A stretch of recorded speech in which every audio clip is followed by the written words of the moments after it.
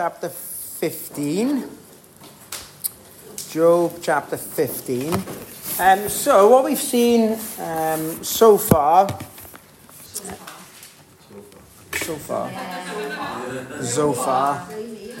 What we've seen up until this point, we have seen Eliphaz, Zophar and Bildad, Job's three friends, one after the other, just absolutely batter Job. We know from the conversation we've seen in heaven that Job is not suffering because of a sin that he's committed. He's not suffering because he's sinful. If anything, he's suffering because he is upright.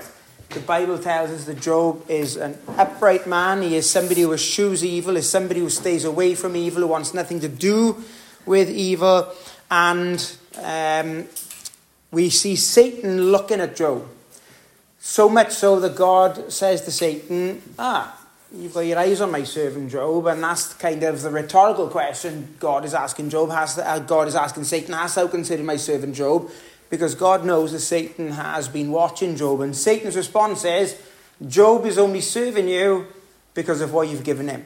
Job is only serving you because of what he's got. So God allows Satan to take everything away. Satan takes everything away from a physical point of view, from a material point of view, from a family point of view, from a health point of view. And Job still refuses to blame God and curse God. His wife even said to him, curse God and die. And he said, naked came into the world, naked will I go out of the world. The Lord gave, the Lord take away. Blessed be the name of the Lord. And we see Job's three friends turn up, and Job's three friends were brilliant right up until the point that they started speaking. As soon as they started to give advice, then things started to go a little bit pear-shaped because they just added fuel to the fire. And what we looked at over the last couple of weeks, in chapters 12, 13 and 14, we see Job's response to Bildad's speech. And Bildad was literally the worst out of Zophar, he was the worst out of the three of them. They just got worse and worse and worse. Eliphaz was first, and you thought, blimey, this guy's not pulling any punches. Then Bildad started speaking, and he was worse than Eliphaz. And then Zophar literally said, Job, you haven't suffered enough. You pretty much deserve what you got, but you got off lightly. And we've seen Job's response to that in chapters 12, 13 and 14. And Job, you kind of see Job gaining in confidence as he fixes his eyes upon the Lord. We saw that in one of the chapters, Job's response to Zophar's speech was the fact that God was supreme. He was supreme when it came to creation. He was supreme when it came to circumstances. He was supreme. And you see Job's confidence building. And then last week we saw the fact that our days are few. Job said, man that is born of woman is a few days and full of trouble. Job basically said it's something that we all know. Tomorrow's not guaranteed, and the one thing that is guaranteed in this life is a time of trouble. At some point we are going to face maybe financial difficulty, maybe a health issue, maybe a death of a loved one. So we understand that at some point in our lives we'll face some kind of hurt and pain and heartache. And you kind of feel like Job has just found his stride. Let me ask you something. How many of you like boxing? Anybody actually like watching boxing? I never quite understood boxing, but I recognise the fact that it's probably one of the sports where you've got to be really fit to be a boxer. And I do like boxing films. You can't beat a bit of Rocky. I do like Rocky. It's fair play. I've been on those steps in Philadelphia also. But what you see about that, you see this, this poor guy getting hounded and battered, and he kind of fall to the canvas, and you just can't wait for that bell to ring just to give you some precious seconds to go into your corner and to grab your breath, and you feel like the trainer's there and he's throwing water over them, and you think, right, just as they're about to get their breath, the bell goes. It's like second out, round two, and off they go again. And it's not quite enough chance to get their breath. And that's what I feel like is happening to Job here. He's just kind of got into the stride of his of throwing his punches. He's been knocked down to the canvas. He's in the corner, and then all of a sudden, before he's able to catch his breath, it's like round two, and we're going to have Eliphaz's speech in chapter 15. Then answered Eliphaz the Temanite and said, should a wise man utter vain knowledge and fill his belly with the east wind? Should he reason with unprofitable talk, or with speeches wherewith he can do no good? Yea, thou canst off fear and restrainest prayer before God. For thy mouth uttereth thine iniquity, and thou choosest the tongue of the crafty. Thine own mouth condemneth thee, and not I. Yea, mine own lips testify against thee.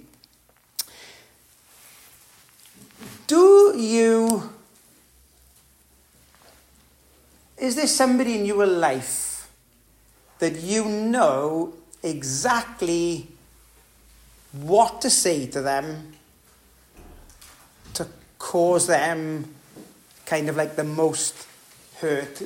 We put it this way. You know what buttons to push. You know that if you said something, you would say the exact thing that would cause them to be like wound up. Or I was actually doing it to Eve in the car coming down tonight, and I was like, oh, this will work quite well in our Bible study. We drove past the church in Porth, and she's like, oh, that says California Free Church. I was like, no, it says Calvaria Free Church, not California. And then I start singing Hotel Calvaria and Calvaria Dreaming, and he was like, stop it. And I just knew, and I know that's awful. And then she's only home for 2 days, and she's like, I can't wait to go back to Swansea. But you kind of know what buttons to push. Eliphaz knows exactly what buttons to push when it comes to getting under Job's skin. And we have exactly the same buttons as Christians. If someone was to mention this to us, we would become hurt, defensive, whatever it is. Satan knows what buttons to push when it comes to our walk with the Lord. He knows how to affect our fighting ability. You know, sometimes we feel like we could go 15 rounds with him, and then sometimes we feel like we couldn't even get through the 3 minutes of the first round. He knows exactly what button to push to discourage us, to get us beaten down, to the fact that we hit the canvas and we don't want to get back up again. And I wonder how many Christians have literally stopped fighting, have literally stepped out of the race because the devil has used certain people to push the right buttons. It doesn't take much to discourage us as believers. I mean, you know, anybody who's preached or who stood in the pulpit has stood after a sermon and listened to somebody come out. They may say something in jest. They may say something quite innocent. It doesn't take much to knock a preacher off his kind of, you feel like, I think that message went okay. I think I got my point across. And one person might say something completely, not intentionally, and all of a sudden the wind is knocked out of your sails. Every Monday, most preachers give up on a Monday. They're like, that's it. I'm never doing this again. I don't know why God called me into the ministry. I'm not doing this ever. And I wonder how many church members have been discouraged because Satan has known what button to push. I wonder how many church members have been used by the devil to actually push those buttons. And I wonder, when we look at Eliphaz, as he beats down Job and he pushes those buttons, if we can kind of take a look at this and say, right, okay, we need to be careful when we speak to people. We need to be careful with what we say and how we say it, and to be the point where we build people up instead of tearing people down. Satan uses Eliphaz to push Job's buttons, as it were. And we as Christians have the same buttons. The first button Satan pushes is in terms of Job's value.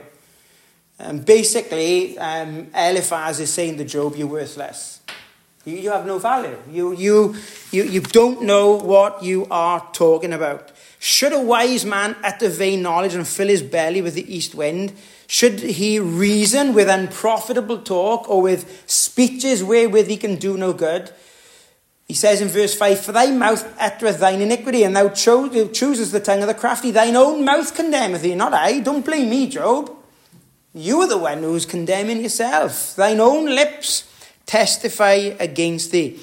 What Eliphaz is doing here, even though he's attacking Job's speech, what he's actually saying is, Job, you were worthless. Because what you were saying doesn't matter. What you were saying has no profit at all. And he's just saying your words actually reveal that you are a sinful man. Eliphaz basically says, look, somebody who's wise wouldn't speak this way. What would you do if somebody said that to you? What would you do, and how would you feel if somebody basically told you to keep your mouth shut because what you have to say is not important? And that's really frustrating, when you're trying to get your point across and somebody won't let you talk. It devalues you when you you can feel yourself getting frustrated then, because the kid, I know I did it when I was younger. I know the kids have done it when they got in trouble and they're trying to speak, and you're so busy giving them a row that they're trying to explain themselves and justify what they've done, or kind of say, look, it wasn't that way. And because they can't speak, they get more and more worked up. And this just reminds us that we need to be careful what we say. Let me tell you something. Some of the most fragile people in this world are Christians. It does not take much to say the wrong thing for somebody to leave the church. I have seen so many people leave the church because, so-and-so said so. And it might have been said in complete innocence. Something might have been said that wasn't intended that way, and we're not going there again. That the so-called Christians, and off they go. We're fragile people. It doesn't take much to upset us. It doesn't take much to hurt us. But what we need to be reminded of is that we need to be careful then how we speak. It doesn't mean we've got to overanalyze everything that we say, but we just need to remember that we don't want our words to be misrepresented. We don't want our words to be used against us. Psalm 19:14 says, let the words of my mouth and the meditation of my heart be acceptable in thy sight, O Lord, my strength and my redeemer. Colossians, Paul said to the church of Colossae, let your speech always be seasoned with grace, seasoned with salt, that ye may know how ye ought to answer every man. When it comes to the issue of our value, of what we are worth, it's important to maintain a balance, because we know that as a child of God, we are priceless. And we know that we're priceless because Christ died on the cross for us, and you can't put a price on that. But we need to have a balance that our value as believers doesn't cause us to be puffed up then with pride, to think that we can get away with everything because, well, we're already redeemed, so what difference does it make? We've already been saved by grace, so, what difference does it make? A little bit of sin here or a little bit of sin there. We're not untouchable, but we have value. And I think the biggest problem we have in the world today is people don't value one another anymore. And we see that here. Eliphaz, or Satan should I say, knows what button to push. He basically says to Job through Eliphaz, you're worthless. You're speaking a load of rubbish. You don't know what you're talking about. You're speaking a pile of nonsense. You are not worth anything. The second button that Satan pushes through Eliphaz is in regard to Job's intellect. The last thing we want anybody to say to us is to say, well, you're so stupid. The one button we feel that can be pushed quite easily is when somebody not only has a go with us about our value, but has a go with us about our intellect. He says in verse 7, art thou the first man that was born? Or wast thou made before the hills? Hast thou heard the secret of God, and dost thou restrain wisdom to thyself? What? Knowest thou that we know not? What understandest thou which is not in us? With us are both the grey-headed and very aged men, much elder than thy father. Eliphaz is really sarcastic here when it comes to talking about Job's intellect. Mockingly, he basically says, are you the first person to be born then? Remember what Job said to them? Well, when you die, wisdom's going to die with you. So it's like Eliphaz is almost getting to the point of, well, anything you can say, I can say better. Oh, you're the first man to be born? Were you born before the hills were created? Do you know the secrets of God? Is wisdom only limited to you? Do you claim to understand something that we don't know? Just because they had grey hair and they were elderly, and remember now that the grey-haired man was respected in these days because they were deemed to be quite wise. And what they're saying is because we've got more grey hair than you, we are wiser than you. It's not always the case. But Eliphaz is saying, Job, who do you think you are? You haven't got the monopoly on intellect. Nobody likes to be accused of being thick or stupid, and it hurts when people say to us how dull we are because we believe in something we can't see. I was watching somebody the other day, and I think he was a secular comedian. He wasn't a Christian. I don't think anyway, because they used a bit of choice language at one point. But he was basically commenting on the difference between atheists and Christians. And he was like, atheists mock the Christian because they believe that God, who you can't see, created everything. Whereas they believe far more intellectually that nothing which you can't see created everything. And when you put it like that, it's quite comical. We are mocked for believing that in the beginning God created the heavens and the earth. We're mocked for believing that, that the earth isn't millions and billions of years old. We're mocked for where it always tickles me where they think, around about 3.6 million years ago, we think this might have happened, but 4.6 billion years ago, 1 second after the Big Bang, this definitely happened. But the Christian is mocked for believing in creation. The Christian's mocked for believing in the virgin birth. The Christian's mocked for believing in God. And sometimes that does touch a nerve because people question our intellect. Well, you must be of low intelligence to believe God. Paul was one of the most intelligent people to have lived. And yet he quite clearly believed God. He wasn't a dull person. But the world today will mock us for believing in the Lord Jesus Christ. Paul said this in 1 Corinthians 2:14, but the natural man receiveth not the things of the Spirit of God, for they are foolishness unto him. Neither can he know them because they are spiritually discerned. We understand that the wisdom of this world is different to the wisdom that God gives us. Eliphaz is really pushing a button here. He's saying to Job, you're worthless. You don't even deserve to speak because when you speak, just nonsense is coming out of your mouth. But not only are you worthless, you haven't got an intelligent bone in your body. You are just beyond anything to, you don't compare to wisdom whatsoever. And I wonder how Job must have felt after already being so low, physically, emotionally, spiritually, mentally. We can't get much lower. You ever notice that at your lowest point, the devil always knows who to send at the right time to say the wrong thing? That straw that breaks the camel's back. I always refer to it, remember Buckaroo? You used to load that stuff onto Buckaroo and you just need that one little thing that's a little bit too heavy for the horse to flip. And sometimes when we are battling and battling and battling and we're at our lowest, and you think, well, at least it can't get any worse. And then the devil says, I know who I can send. And they're like, oh, yeah, it can't get worse. Isn't it amazing that the devil knows what buttons to push? He knew what buttons to push with Job, and he knows what buttons to push with us. He pushes buttons in regards to our value, in regards to our intellect, in regards to our relationship. Eliphaz says in verse 11, "Are the consolations of God small with thee? Is there any secret thing with thee? Why doth thine heart carry thee away? And what do thine eyes wink at? Thou that turnest thy spirit against God, and lettest such words go out of thy mouth." He said in verse 4, "Yea, thou castest off fear and restrainest prayer before God."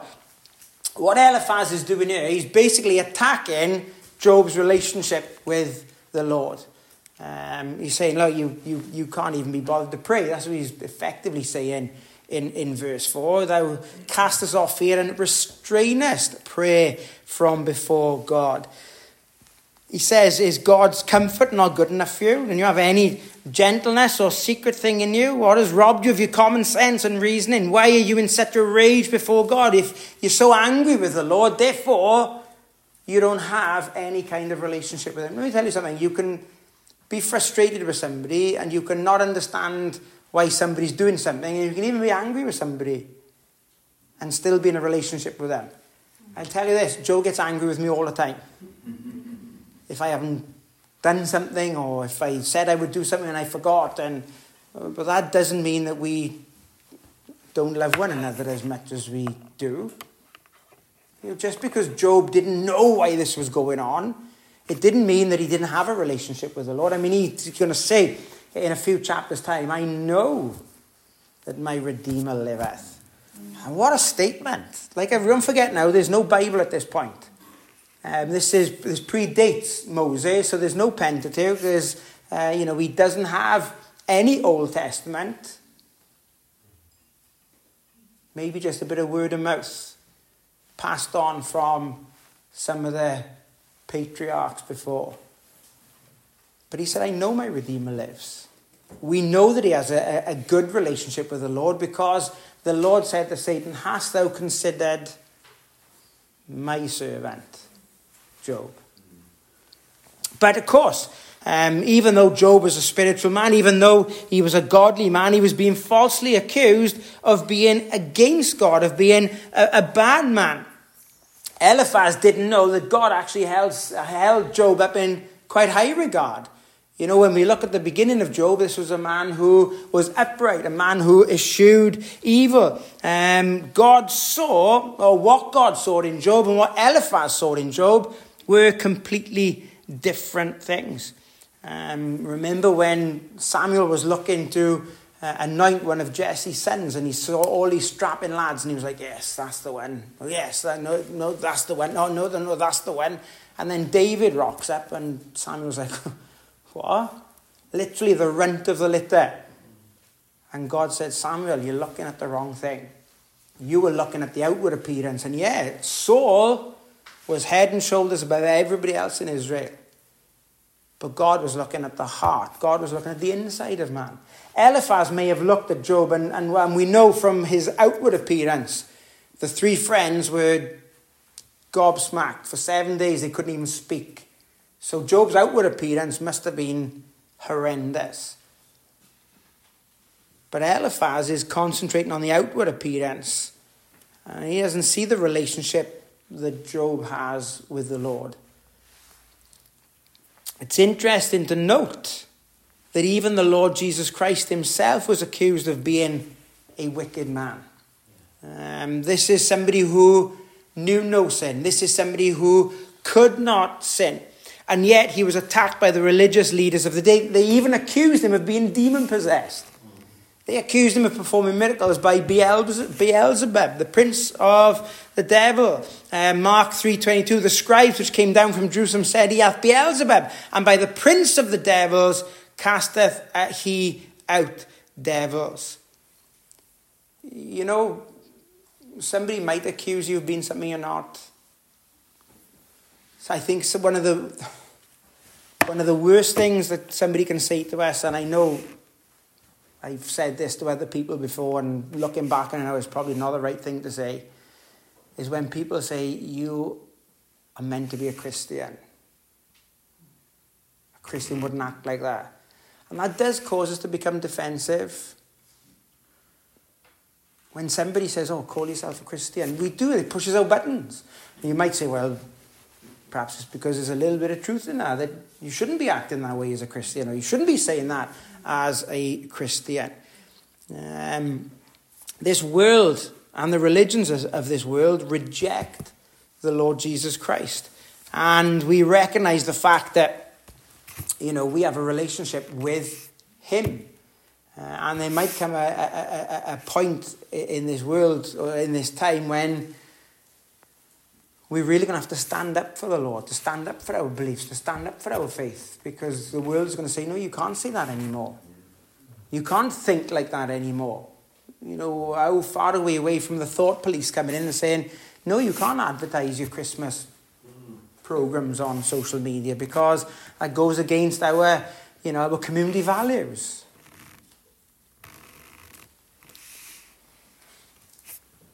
John said this in 1 John 2:22, who is a liar, but he that denieth that Jesus is the Christ.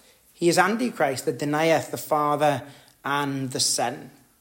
The worship of God, the love for the Scripture, the desire to be in church is a hot topic for today. And sometimes people are going to push our button and question our relationship with the Lord, question our intellect for even wanting to have a walk with the Lord, question our value.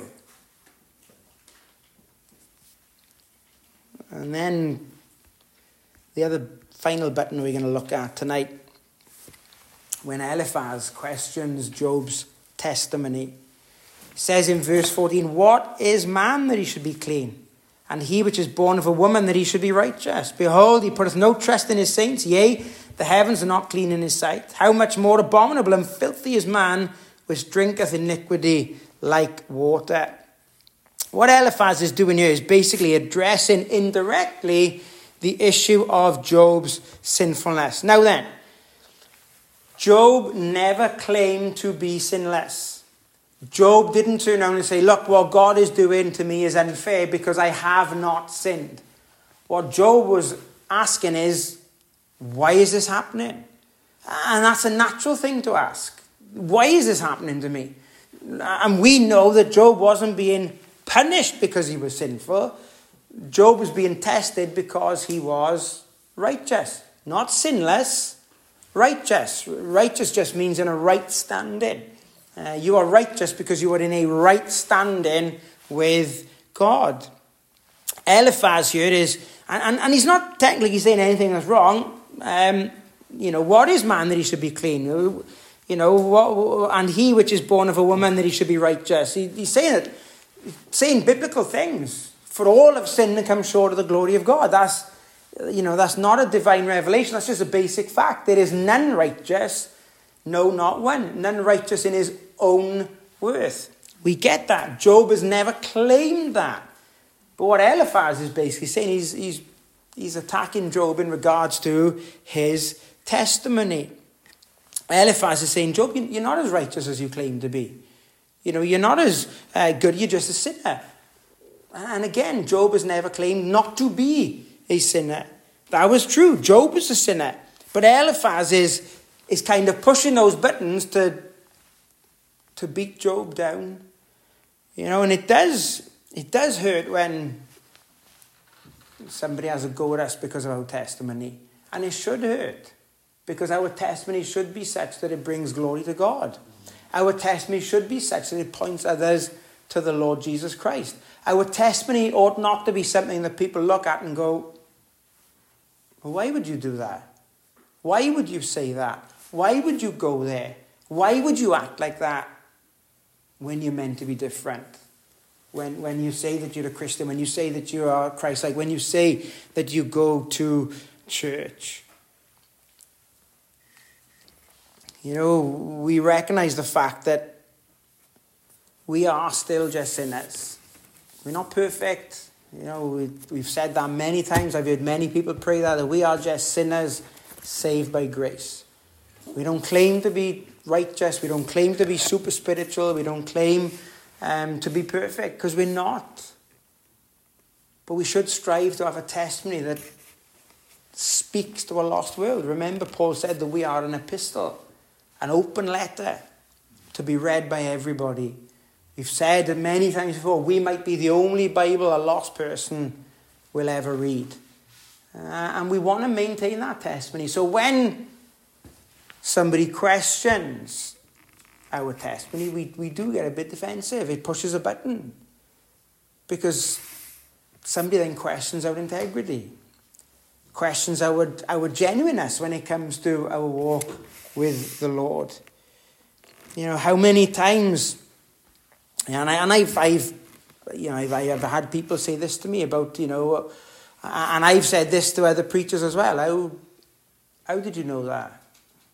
Why did you preach that message about me? Listen, when I got saved, I couldn't believe that Joe's pastor knew stuff about me that I'd not even told Joe.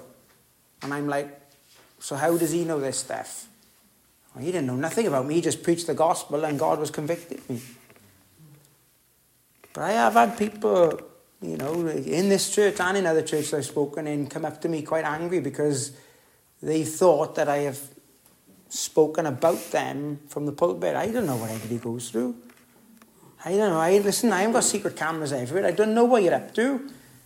And if something I say from the pulpit has stepped on your toes, remove your toes. Yeah. You know, I don't mean to kind of get on a hobby horse and have a go at people. I'm not scrolling through Facebook and seeing what each and every one of you has posted and what pictures you're putting up and where have you been and what have you been eating, and I haven't got time for that. So if I do say something that is close to the mark, that's not me. God's speaking to you. But what would you rather? Would you rather the truth be proclaimed from the pulpit and it make us uncomfortable every now and again and we do something about it? Or do we just want to get preachers in that'll just tickle our ears every single Sunday and just make us feel good about everything? That's not going to help. You know, we don't like it when our faults are addressed because our pride, and I don't like it. If, you know, when I finally get an opportunity to listen to somebody else preach and they step on my toes, I'm like, I'd rather be up there telling everybody else what they're doing wrong than somebody telling me what I'm doing wrong. You know, we should preach against sin because that's thus saith the Lord. We should preach the whole counsel of God. We shouldn't sugarcoat the gospel and water down doctrines like hell and sin and those type of issues. When God calls our number and the Holy Spirit taps on our shoulder, guess what? We ought to listen and we ought to put things right. And we ought to do something about it. And we judge ourselves, deal with our sinfulness, disobedience, whatever it is, put it right and move on so that our testimony can remain intact. That's why Paul said, examine yourselves, whether you be in the faith, prove your own selves. Know ye not your own selves how that Jesus Christ is in you, except ye be reprobates. And then Jeremiah said in Lamentations 3:40, let us search and try our ways and turn again to the Lord. Let me tell you something. The devil knew exactly what buttons to push with Job. He knew exactly how to use Eliphaz. Job has already felt like, I'm sure he's gone 15 rounds. And I don't think he's ready for another round. But the devil just doesn't give up. You know, we kind of get knocked down and we think, I can't get the strength to get back up on my feet. But the devil still knows what buttons to push today. Because he'll question your value. I don't know what you're talking about.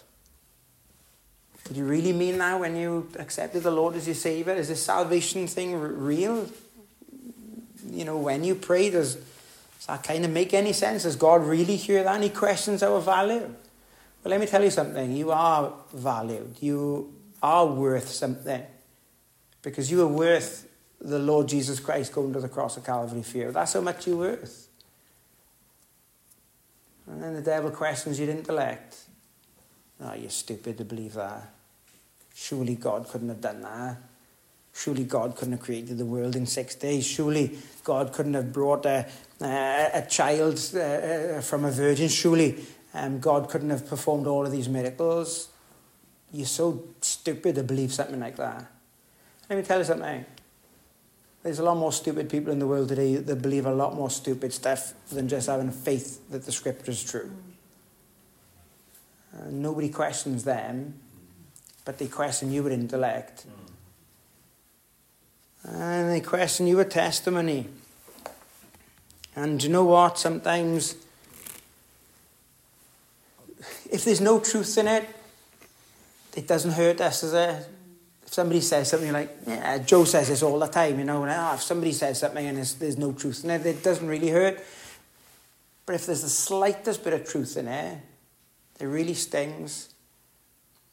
And maybe the devil knows that he can push that button when it comes to our relationship with him and then our testimony towards others, because sometimes our relationship isn't what it should be. And our testimony isn't as perfect or as good or as bright as it should be. You know, we've got an incredible opportunity as we walk with the Lord to be able to witness to other people through our lives. I'll say it again. If our Bible reading is lax, then what does that say about our relationship with the Lord? If our prayer time is lacking, what does that say about our commitment to the Lord? If our desire to be in his church is not what it should be, then what does that say about our relationship with him and our testimony to other people? Satan knows what buttons to push. Now, I'm going to say two things. Don't let Satan use you to push somebody else's buttons. Because put yourself then in their position. Would you like it if somebody come up to you and said that to you? You know, if we see somebody overtaking a fault, we're to go to them in a spirit of meekness with a desire to help. Eliphaz didn't have a spirit of meekness. His desire was not to help Job. His desire was to push Job down so he could elevate himself up. What he's saying is you were stupid, I'm the one who's got all the wisdom.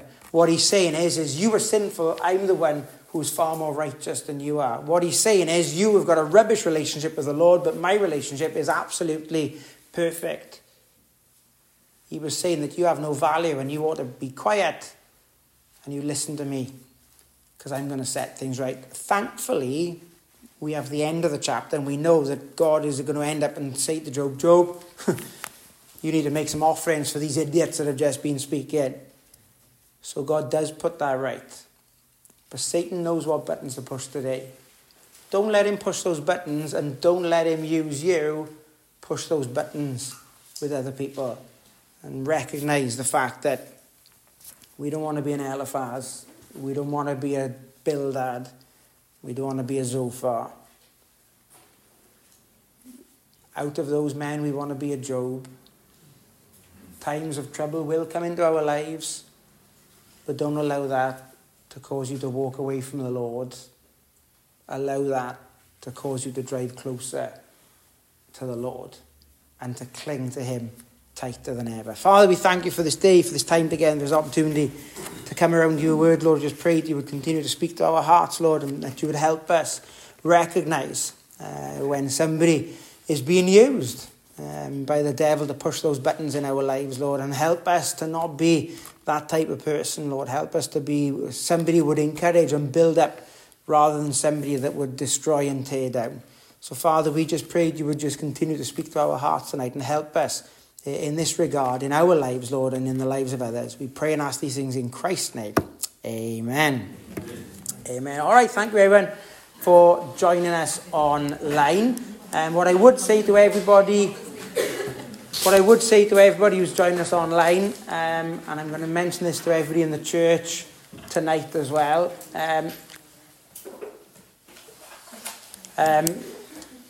We have put some things up on Facebook tonight for our cantatas and for our candlelit carol service.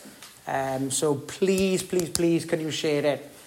We want to get as many people as possible into the church on Friday the 15th and Sunday the 17th, and then for our candlelit carol service at 4 o'clock on Christmas Eve. So please share those events. If you feel embarrassed to invite somebody to church, then stick it out on your social media pages and just kind of invite as many people as possible. We will be live on Sunday at 11 o'clock. So we will see you all there at 11 on Sunday and then at 6 in the evening. Thank you very much. Okay, so if you can share what we put out today, we've